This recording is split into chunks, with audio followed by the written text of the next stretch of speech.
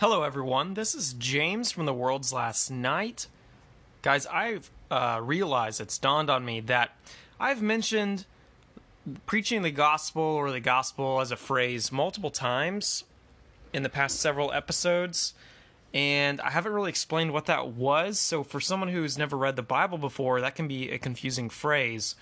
And so briefly, I'll try to explain it real quick, and then we'll jump in to Genesis 33. Also, I don't have my contacts in, so if I'm really bad at reading, that's why I'm super blind.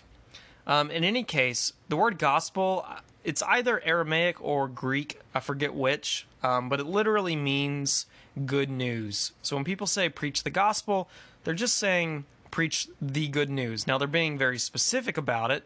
What good news is that? And to understand that, you're going to have to basically, we get a really great depiction of it in the Old Testament. What is the state of mankind in the Old Testament that we've read so far? Well, all the characters that we've seen have had immense sin in their life. They've been deceptive. They have cheated other people. The Cain murdered his brother.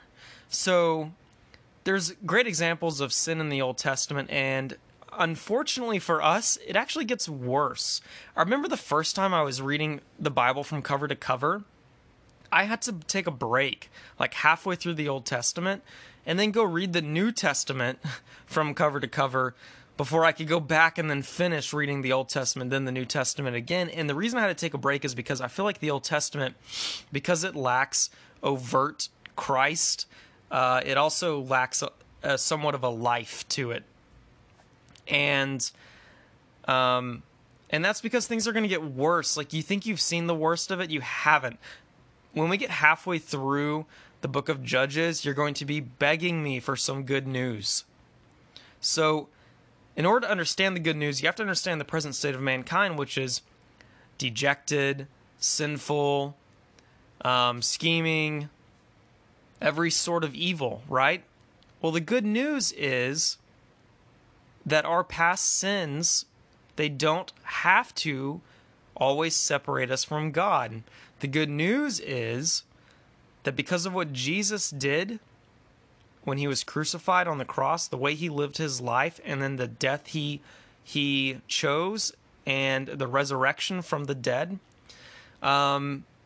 we have access to heaven and reconciliation to God.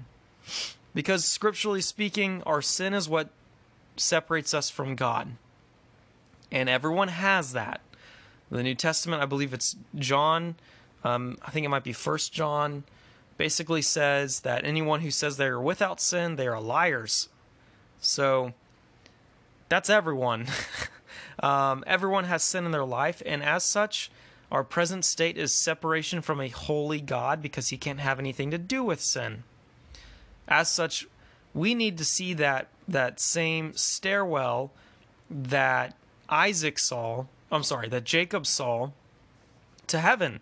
And as we know, as I read, Jesus is that stairwell. So we have access to heaven, and that is the good news. So when people say you're preaching the gospel, you're telling them about Jesus and how he has come to meet them where they are, not to condemn them because, well, they're already condemned by their sin, but to save them from their sin and save them from the wrath of God because, well, God is just, and so he has to punish sin. So we're going to talk a lot more about that in the New Testament as far as what the gospel is and why it is God saves us and all of that. But I just wanted to bring people up to speed on that. Now, one other thing is, you may hear people talk about the Gospels. They're referring to 4 books in the New Testament. That would be the Gospel of Mark, the Gospel of John, the Gospel of Luke, and the Gospel of Matthew. In order, it's Matthew, Mark, Luke, and John. And we usually just say it by their names. We leave off the Gospel of.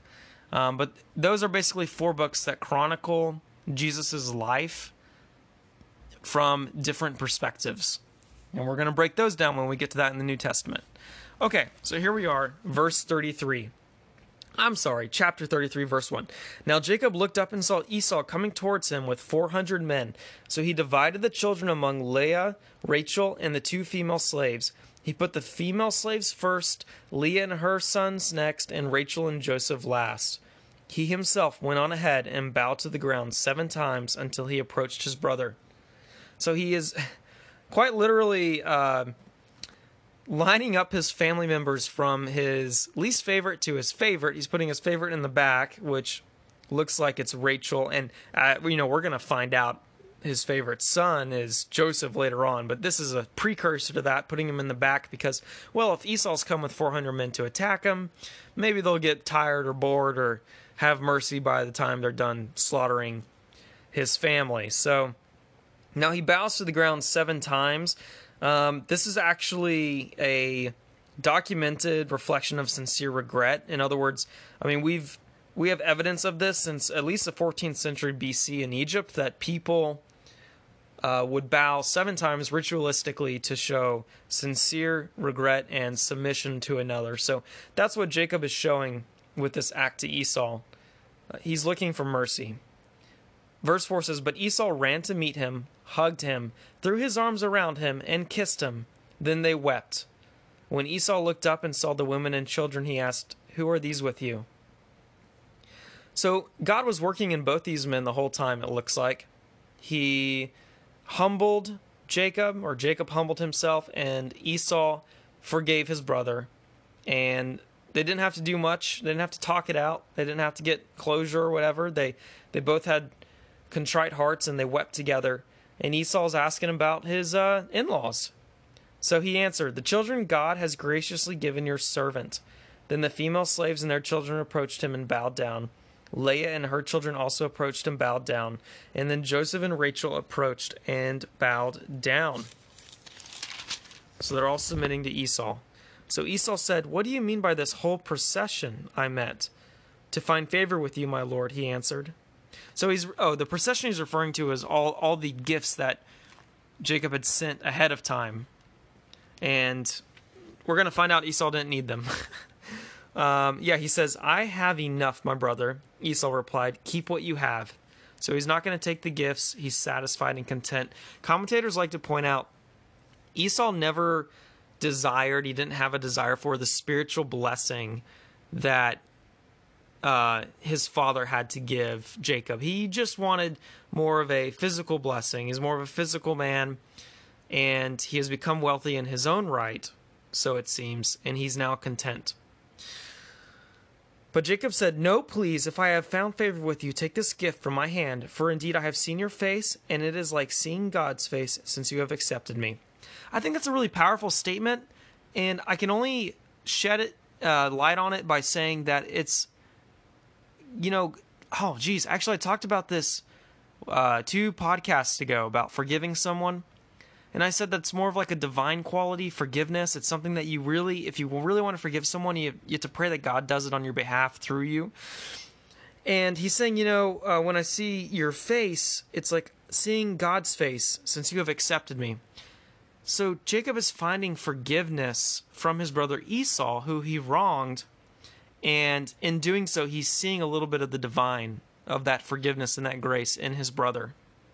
That's how I take that, just from my own personal experiences. He says, "Please take my present that we brought to you, because God has been gracious to me and I have everything I need." So both these people are saying that they are satisfied.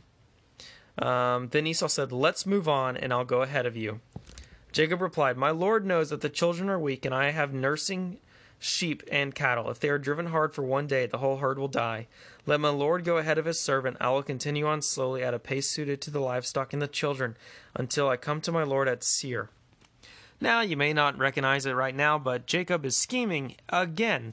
It didn't take him too long to go from being Israel, leading his family, to being Jacob once again. Esau said, "Let me leave some of my people with you." But he replied, "Why do that? Please indulge me, my lord." So he's sending, just spoilers, he's sending Esau to this city, Seir, which is south. And as we're going to find, Jacob is actually, once his brother leaves and he stays behind, we're going to find that Jacob heads north. So he still obviously doesn't trust Esau and wants to be separate from him. So on that day, Esau started on his way back to Seir, but Jacob went on to Succoth. which is north of Seir. He built a house for himself and stalls for his cattle. That is why the place was called Succoth. Succoth means stalls or huts, by the way. After Jacob came from Padan Aram, he arrived safely at the Canaanite city of Shechem and camped in front of the city. He purchased a section of the field from the sons of Hamor, Shechem's father, for 100 kesitas. Okay. And we don't know what the value of that currency is. Where he had pitched his tent, and he set up an altar there and called it God, the God of Israel. Okay. You will miss this if you weren't paying attention the last several chapters. But what Jacob is doing is actually sinful. It's disobedient. Commentators like to say he's compromising. And, Spurgeon, who was a theologian, would say that it would have been better that in this circumstance Jacob just had outright disobedience than to sort of compromise. A few things. One, Jacob's supposed to be a wanderer and foreigner in this land. He's not supposed to settle down. Remember, Lot kind of settled down. Jacob's not supposed to do that. He's supposed to be nomadic, living in tents. And yet here he is building a hut, buying some land. And in doing so, he's disobeying God. Now, what are God's reasons for that? Not so sure, honestly, but doesn't necessarily matter. It's not what he's supposed to be doing. Secondly, if you remember, God told him to go to Bethel. He told him to go back to Bethel. But Jacob's not doing that. And what we're going to find in the next several chapters, unfortunately, I think the next chapter is one of those heinous ones.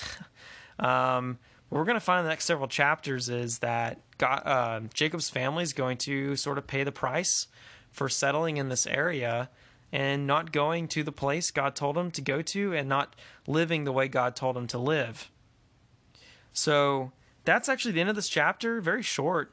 I don't really have much else to say about it, honestly. So until next time, this is James with The World's Last Night.